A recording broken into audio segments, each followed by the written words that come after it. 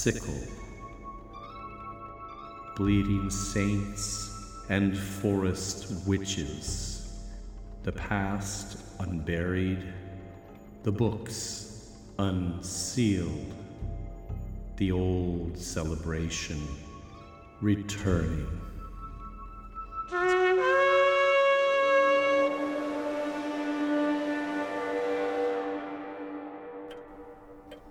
Hello and welcome to my study. Please come in and have a seat. All the books here are those we use to research our show. And the individual to my right, along with managing domestic duties, serves as our reader for any passages that we'll be directly quoting from these books. Her name is Mrs. Carswell. Hello. And today we have a third person here for this, Mr. Petrovich, whom we were discussing in our last episode, the gentleman helping with some tasks around the yard. You can say hello. Don't touch the mic. You don't need to be that close. Just stay about 6 inches. Like this? Yes. Just say hello. Hello. Okay, well, that's done. Now what? Well, I thought it would just be interesting to let the listeners... I don't know. I just thought having a third person would be dynamic. As you've been saying... I didn't really have a specific plan. I mean, that's what we do. Just launch into it and see where it goes, right? If that's okay with you, Mr. Petrovich. Yes. Too close? Now you are. Sorry. For heaven's sake. There. That's 6 inches. Look. 6 inches. 6 inches. Should we start over? I told you we'll give it 15 minutes, then I start the show. I don't know what you were expecting. Well, Mr. Petrovich and I were talking about the hives. Apparently, his sister and brother-in-law kept bees too, and used to sell honey in Serbia. Isn't that right, Mr. Petrovich? We are on radio? No, it's a podcast. On the internet. Facebook. Click like. Isn't that right, Mr. Petrovich? That your sister in Serbia kept bees? Bees? That she keeps bees. Zzz, zzz, for honey? Bees, bees, bees. I mean, you told me that your sister keeps bees. To make honey. Like me. Your sister and brother-in-law? No, my brother-in-law is killed. Oh. 1999, he is shot, Kosovo War. They come in house and are shooting. My sister, they shoot off her hands because she is holding shut door. They are killing and burning houses everywhere. These are Albanian men, like devils. My sister, she had no hands because she is holding door. But then doctors give her new hands. But they are hands of doll. Oh. They are like doll. Small hands. I'm so sorry. There is no honey in Kosovo. Nothing sweet in Serbia. So I come to America, to Las Vegas, and marry beautiful American woman who is prostitute. She is lazy and will not work, so then I am angry and leave. This is my happy life. You are putting me on Facebook? Oh, I don't know. Mr. Ridenhour may want to start all this over. I am so sorry about your sister and brother-in-law. I have Facebook. Well... I thought you were going to ask him to whistle. I don't know. Song you're so obsessed with. And Tinder. You have Tinder too? I do not. Swipe right? No. Well, what about this whistling? That song you whistle. No whistling. Well, you don't have to whistle on the podcast. Not now if you're feeling shy, but maybe you can tell us the name. There is no whistling.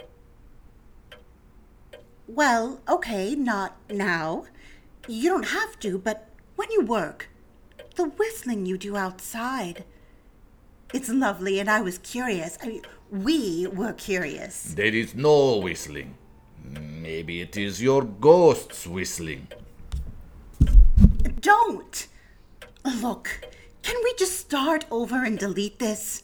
I don't mind recording the opening again, and we don't need Mr. Petrovich. I don't know what I was thinking. Let me just record the episode title, then we can take a break and you can show them out. I just don't like how this went. Don't worry, I won't use this take. Episode 41, Beasts of the Bestiaries.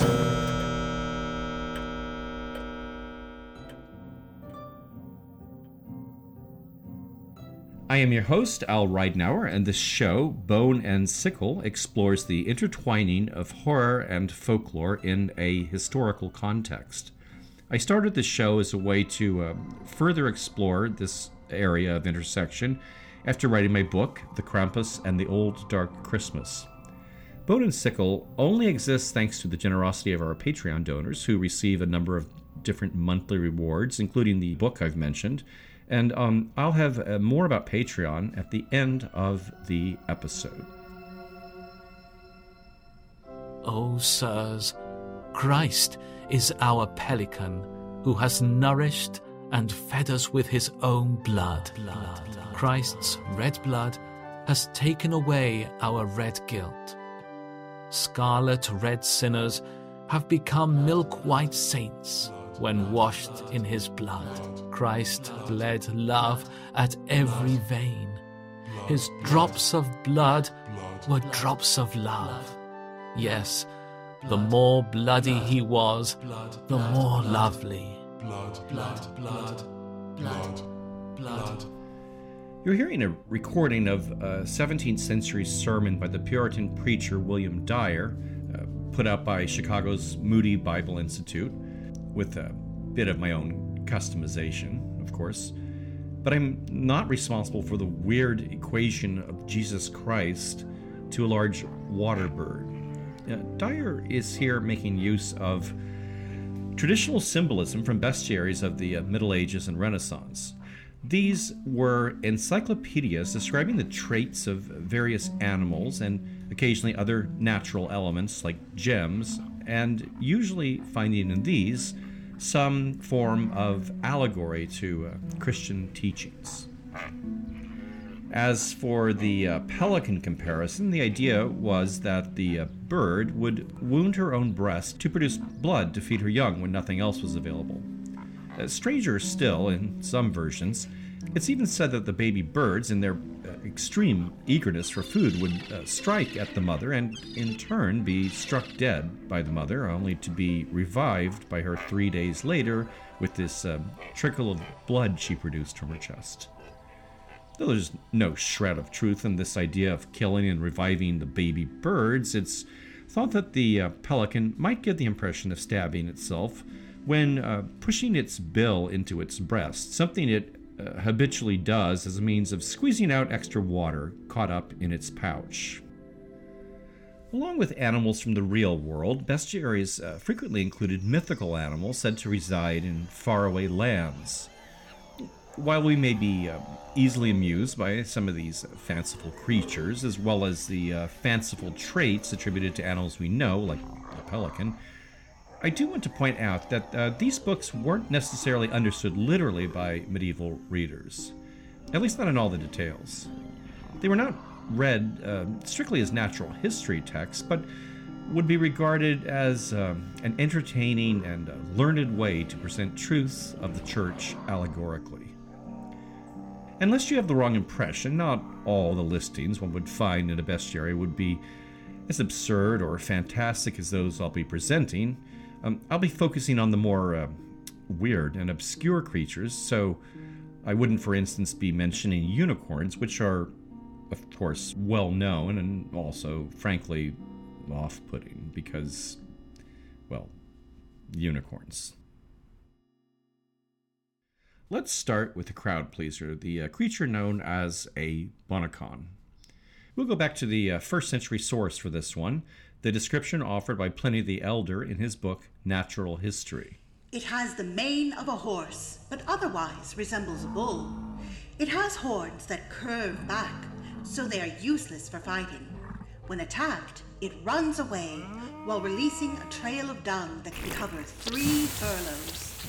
Contact with the dung burns pursuers as though they have touched fire. 3 furlongs would mean a spray of roughly 2,000 feet.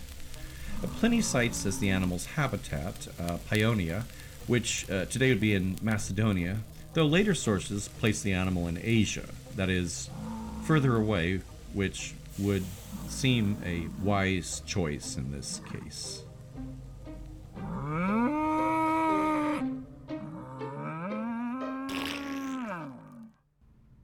Our next creature is the fearsome manticore. The English rendering of its Latin name derived from the Greek, from an early Persian word meaning man-eater.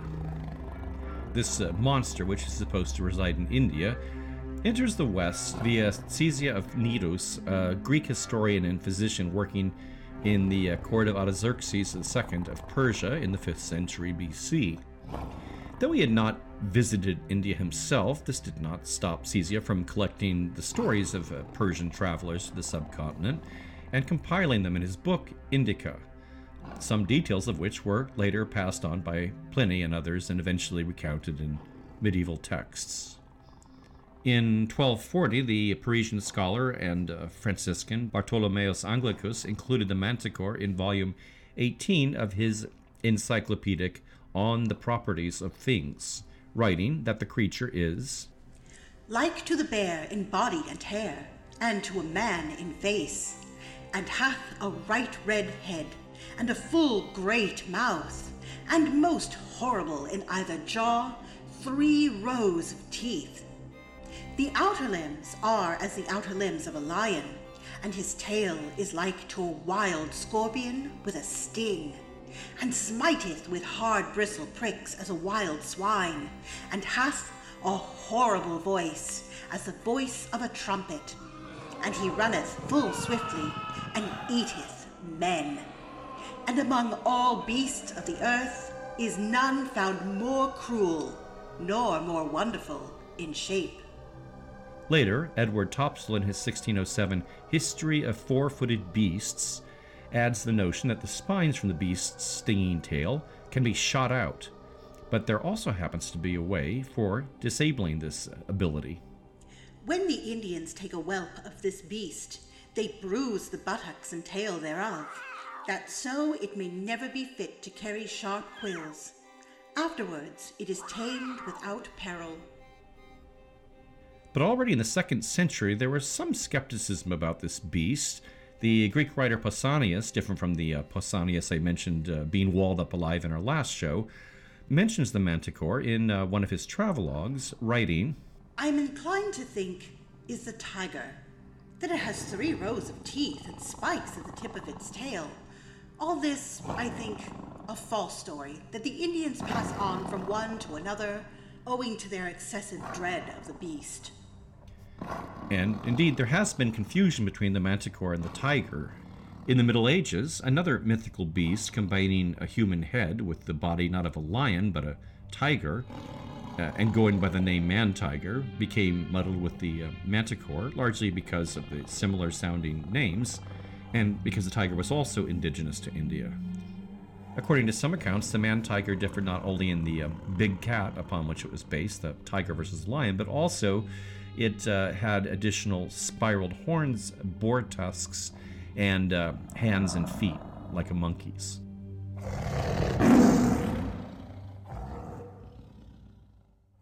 Another pair of mythical animals from these books that are often confused is the Laecrota and the Crocoda. The Laecrota, according to Pliny, was the swiftest of all beasts, about the size of an ass, with a stag's haunches, a lion's neck, tail and breast, badger's head, cloven hoof, mouth opening right back to the ears, and ridges of bone in place of rows of teeth. Among the shepherds' homesteads, it stimulates human speech, and picks up the name of one of them, so as to call him to come out of doors and tear him to pieces, and also that it imitates a person vomiting to attract the dogs so that it may attack them. This animal alone digs up corpses. As if that weren't exotic enough, he also adds that Its eyes have 1,000 variations of color. Moreover that, when its shadow falls on dogs, they are struck dumb. And that it has certain magic arts, by which it causes every animal at which it gazes 3 times to stand rooted to the spot. Now, as it turns out, if the Laocoota mates with a lioness, it gives birth to a Crocota. Pliny does not fully describe the Crocota, other than to say it likewise imitates human speech and has An unbroken ridge of bone in each jaw, forming a continuous tooth without any gum. Later medieval bestiaries add an interesting touch, claiming that the eyes of the Crocota consisted of precious stones which, if placed under the tongue, could produce oracular speech. Aspects of the Laocoota and Crocota may have been inspired by stories or observations of hyenas, with the Laocoata's digging up of corpses being one of these common traits, and the mythical creature's speech mimicry being inspired by the hyena's so-called laughing vocalizations. And the spotted hyena, Latin name Crocota crocota, is obviously named for this mythical animal. They laugh their whole life long. The laughing hyena song.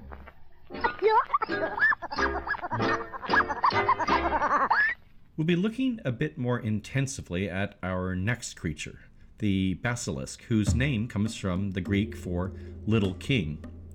Though later medieval or Renaissance texts would enlarge the creature into a fire-breathing dragon, earlier descriptions portray the little king as indeed diminutive, even for a snake. Its elevated status derives not from its size, but its extremely lethal nature. Pliny says that Anyone who sees the eyes of a basilisk serpent dies immediately. Its touch and even its breath scorch grass, kill bushes, and burst rocks. Its poison is so deadly that once when a man on a horse speared a basilisk, the venom traveled up the spear and killed not only the man, but also the horse. Isidore of Seville, the 7th century archbishop and scholar, in his Etymologiae, a sort of encyclopedia of the wisdom of the classical world, adds that Birds flying within sight of the basilisk, no matter how far away they may be, are burned up. However, all writers agree that there is one creature that can kill the basilisk, and that is the weasel, though many agree that the weasel will itself be killed in the process. And others say that the weasel must first eat the herb rue to defeat the creature, or that the scent of the weasel or its urine is what kills the basilisk, or that the tears of a griffin may defeat the basilisk. Or later, that if the creature should see its own deadly gaze reflected back in a mirror, it will die. The weasel, being a lethal foe of the basilisk, has suggested to many a real-world basis for the myth, namely the relationship of the mongoose and cobra. The basilisk also is often described as having a sort of jewel or crest or spots on its head, interpreted as a crown befitting the king of snakes, and the basilisk's ability to kill at a distance through its breath or poison might likewise have been inspired by the venom spit by cobras. Once a weasel defeats a basilisk, you might want to hang on to those remains, because certain recipes in alchemical texts call for the use of the ash of its cremated body or a powder made from its blood, the latter which can be used to create what's called Spanish gold. So says Theophilus Presbyter, a pseudonym for an anonymous 13th century German monk and compiler of recipes and formula in a book called, in Latin, On Various Arts. You would also need a certain kind of vinegar, red copper, and powdered human blood for this gold. By the late Middle Ages, another creature called the cockatrice had begun to merge identities with that of the basilisk. Both creatures had a mortal enemy in the weasel and a similarly deadly venom, breath, and gaze. But the cockatrice took on certain features not originally typical of the more snake-like basilisk. Its serpentine body differed by sometimes having two legs, and wings, and it would always have the head of a rooster. The description of the basilisk as wearing a crown or being somehow crested would later, as the creatures merged, sometimes be imagined as a rooster's comb or crest. The cockatrice and often later the basilisk were often both connected to the rooster via their method of birth. Both were born from an egg laid not by a chicken but a rooster, so miraculously laid by a male bird and then incubated by a snake or sometimes a toad. Or sometimes it was said that the basilisk distinguished itself by being birthed not from a rooster's egg but a snake's egg incubated by a rooster. While we're on the topic of the cockatrice, there's a curious story of one of these beasts menacing the town of Renwick in northwestern England in 1733. The first mention of this appears in an 18th century history of the county of Cumberland, in which the incident is alluded to rather vaguely. Something to do with an unnamed family being exempted from paying a church tax thanks to an ancestor slaying a monster threatening the village. That is, a noxious cockatrice, which the vulgar today call a crack-a-Christ. I don't believe that regional name, Crack-a-Christ, survived or was used anywhere else, but it is a good one. Now, by 1855, this legend is being reinterpreted in the Transactions of the Historic Society of Lancashire and Cheshire. The Cumbrian monster is alleged to have been nothing more formidable than a bat of extraordinary size, which terrified the people in the church or the vestry one morning, so that all fled save the clerk, who, valiantly giving battle, succeeded in striking it down with his staff. There are perhaps more stories of mortals pitting their wits against the basilisk. In Vienna, you can visit the exact spot where one of these stories supposedly transpired in the year 1212. The spot is marked by a niche in the facade which contains an odd little sculpture of the beast and a mural with text that recounts the legend. The story involves an apprentice baker eager for the hand of the daughter of his employer, the master baker. The would-be father-in-law, however, regarded the suitor as wholly inadequate. According to the 1923 book, Prehistoric Animals in Folk Tales, Legends, and Superstition, by Othenio Abel, the master baker points at a rooster wandering in the yard and cries, "As soon as this foolish rooster, foolish as you, lays an egg, that's when you'll have my daughter as a wife." With these words, the bird begins cackling madly and takes flight. At the same moment, a scream issues from the courtyard outside the bakery. There, the baker's daughter stands terrified by some disturbance at the bottom of the well where she's been drawing water. A crowd gathers around the well, from which issues a strange, whispery sound and terrible stench. The apprentice volunteers to investigate, descending to the bottom of the well, where he encounters a ghastly animal with a giant scaly tail, weird glowing eyes, and gnarled feet sitting there, wearing a little crown on his head. When the young man reports to those gathered above what he has seen, a learned doctor recognizes the creature for a basilisk, explaining that the only way it might be destroyed is to show it a mirror. Screwing up his courage, the apprentice descends, this time equipped with a mirror, and, indeed, when the basilisk sees its own deadly gaze reflected back, it disintegrates. With the menace defeated, the master baker has a change of heart and gives his daughter in marriage to the brave apprentice. Better known, perhaps, is the tale of the basilisk that menaced the citizens of Warsaw in 1587. This story is recounted in a tract written by the historian Georg Kaspar Kirchmeier in 1691, and we'll be quoting an 1886 translation from the book Unnatural History or Myths of Ancient Science by Edmund Goldsmith. It begins with two little girls amusing themselves by entering the basement of a house that for 30 years has lain in ruins. When it comes time for dinner and the girls don't return, a servant is sent to retrieve them and spies the two girls sprawled dead at the lowest steps of the cellar stairway. Even as she turns to flee, she herself falls dead. Her mistress, having seen her enter and unable to call her forth, panics, drawing a crowd who agree to go to the town council to deal with whatever evil lies down those stairs.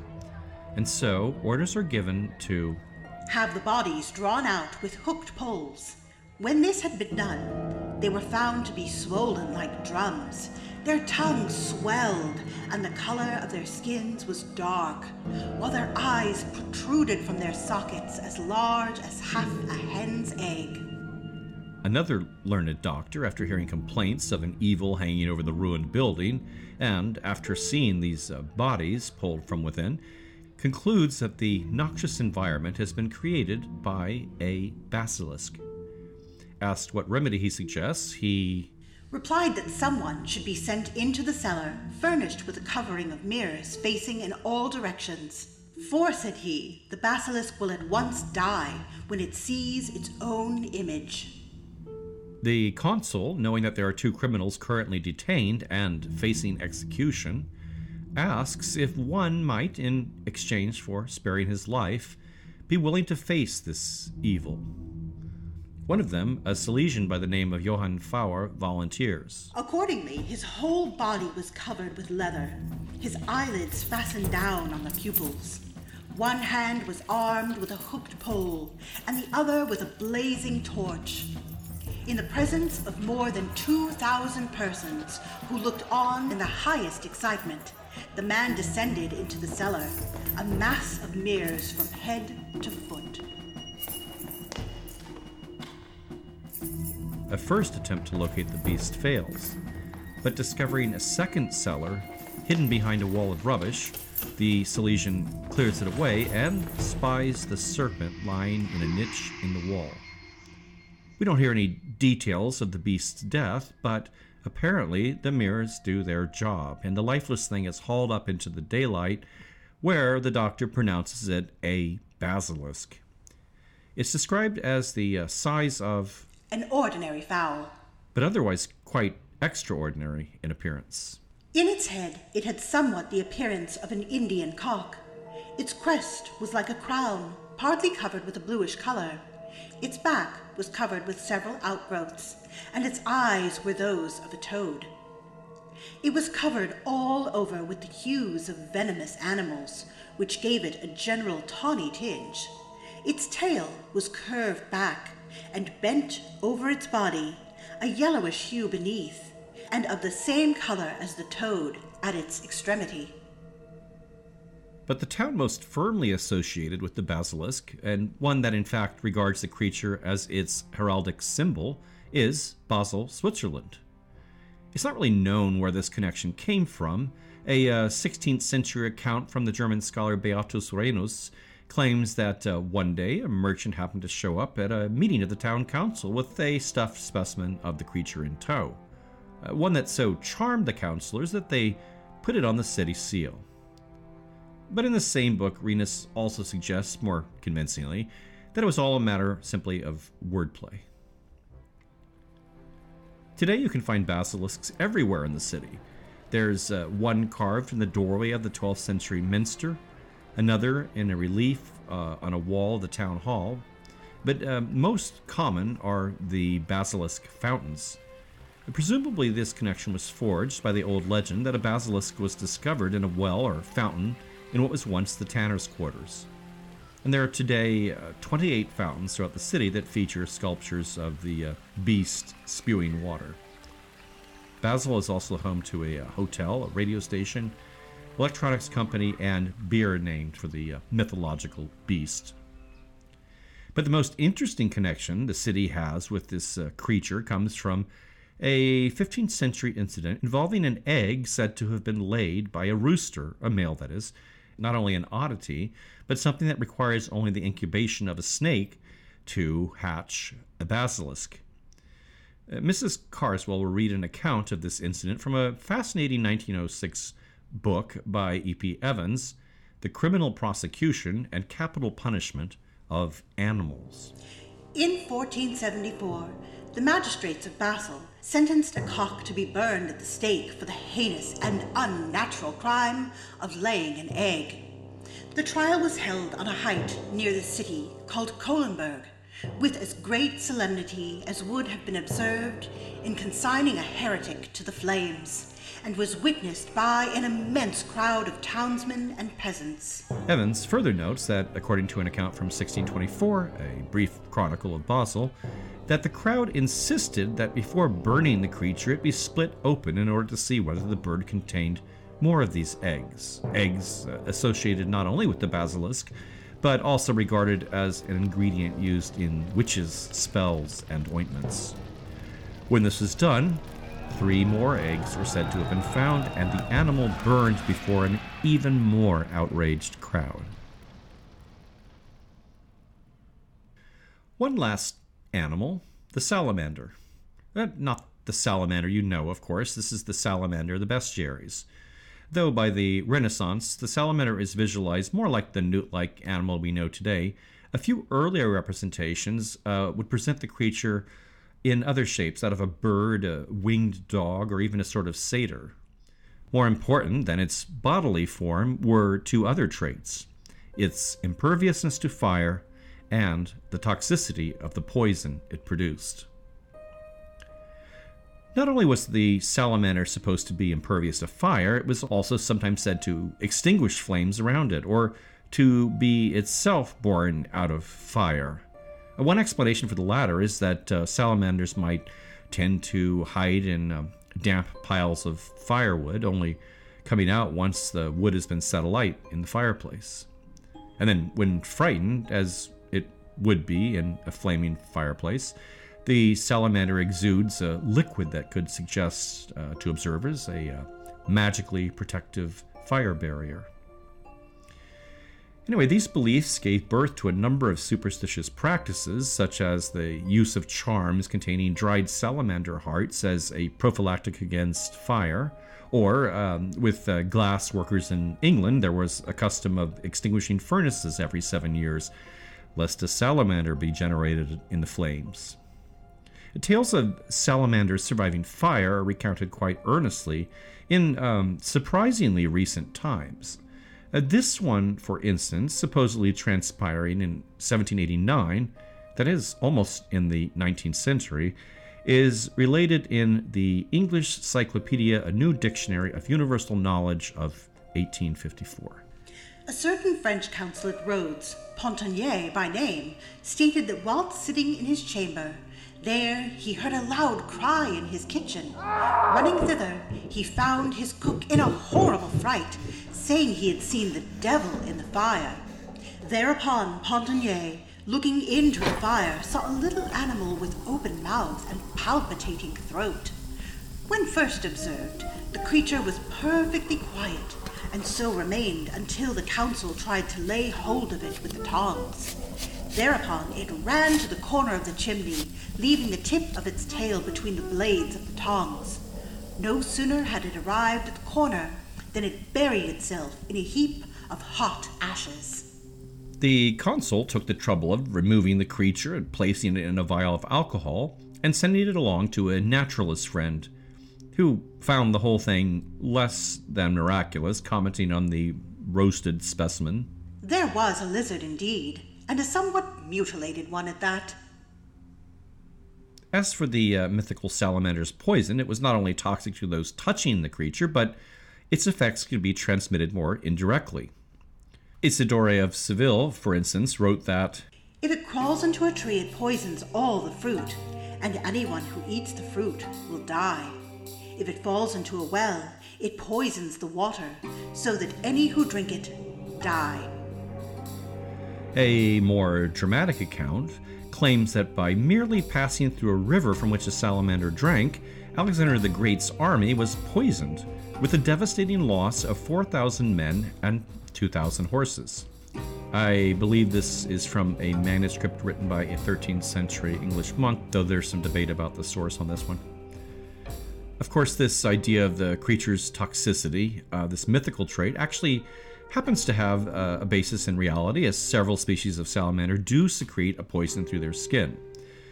This toxin, dubbed salamandrin, happens to be the active ingredient in a Slovenian drink known as salamander brandy, one purported to produce remarkable hallucinogenic and aphrodisiac effects.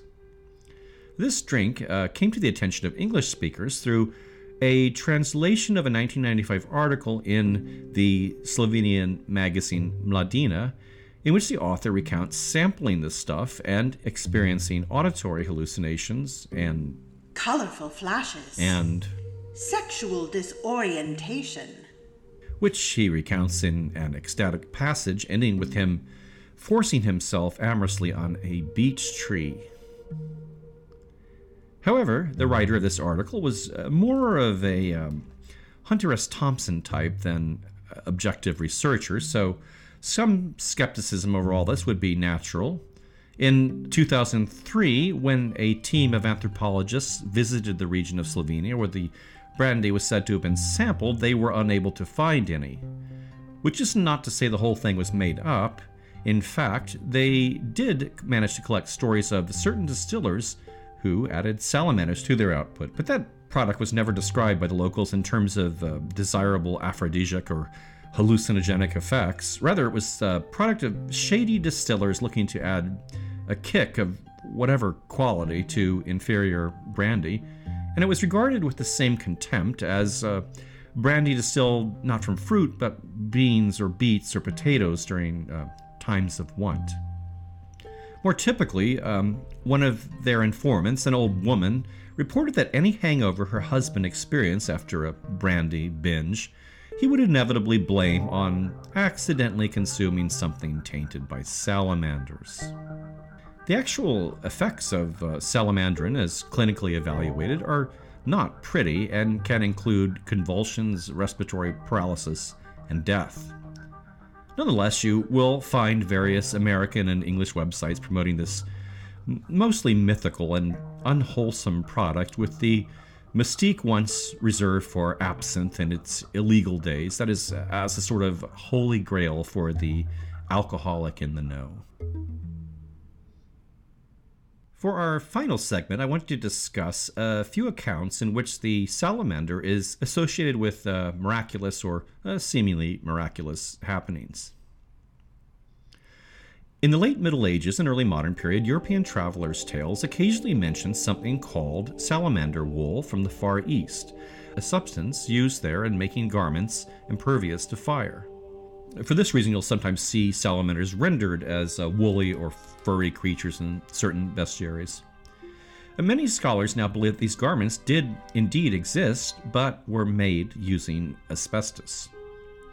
Pope Alexander III was said to have owned a tunic made of salamander wool, one that when soiled would be placed in a fire to return it to its pure white state, an attribute of these garments you'll find in other accounts of the period. And human beings, seemingly able to withstand furnace-like temperatures themselves, once were called human salamanders, or used this name to promote themselves and their performances. There are any number of sideshow artists going by this moniker throughout history, but two of the more interesting are a Frenchman known only by his last name, Chabert, and a Russian likewise using only his family name, Chamouni. Here's a report on a London performance Chabert presented in June of 1826, recounted in The Everyday Book and Table Book. An enormous, specially prepared oven was part of this performance. He entered this stove accompanied by a rump steak and a leg of lamb when the heat was about 220. He remained there in the first instance for 10 minutes till the steak was properly done, conversing all the time with the company through a tin tube placed in an orifice formed in the sheet iron door of the oven. After those 10 minutes, he emerges with a perfectly cooked steak and serves it to the audience. I guess this is dinner theater. Having seen that the company had done justice to the meat that he had already cooked, he returned to his fiery den and continued there until the lamb was properly done. This joint was devoured with such avidity by the spectators as leads us to believe that had Monsieur Chabert himself been sufficiently baked, they would have proceeded to eat him too. Similar stunts were performed by the Russian Chamouni. While not that much has been written about him, Chamouni is memorialized in perhaps a half-dozen wax likenesses exhibited in Ripley's Believe It or Not museums across the country. I'm not sure exactly when he performed, but the earliest newspaper accounts are from the late 1820s, so sometime before that. We'll close the show with a bit about him from an Australian newspaper, Clarence and Richmond Examiner, an article from December 1904. He would also present his tongue in the most obliging manner to all who wished to pour melted lead upon it and stamp an impression of their seal. His grand experiment was to enter an oven with a raw leg of mutton and not to retire from it till the joint was thoroughly baked. Chamouni, however, entered the oven once too often. His ashes were collected and conveyed to his native town, where a neat monument has been erected to his memory. A sad ending, but at least we can hope the lamb turned out well.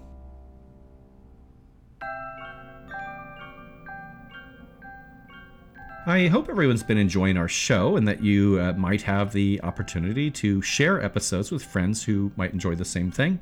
We particularly appreciate reviews, as these are the best way to raise the show's profile on Apple Podcasts and other outlets.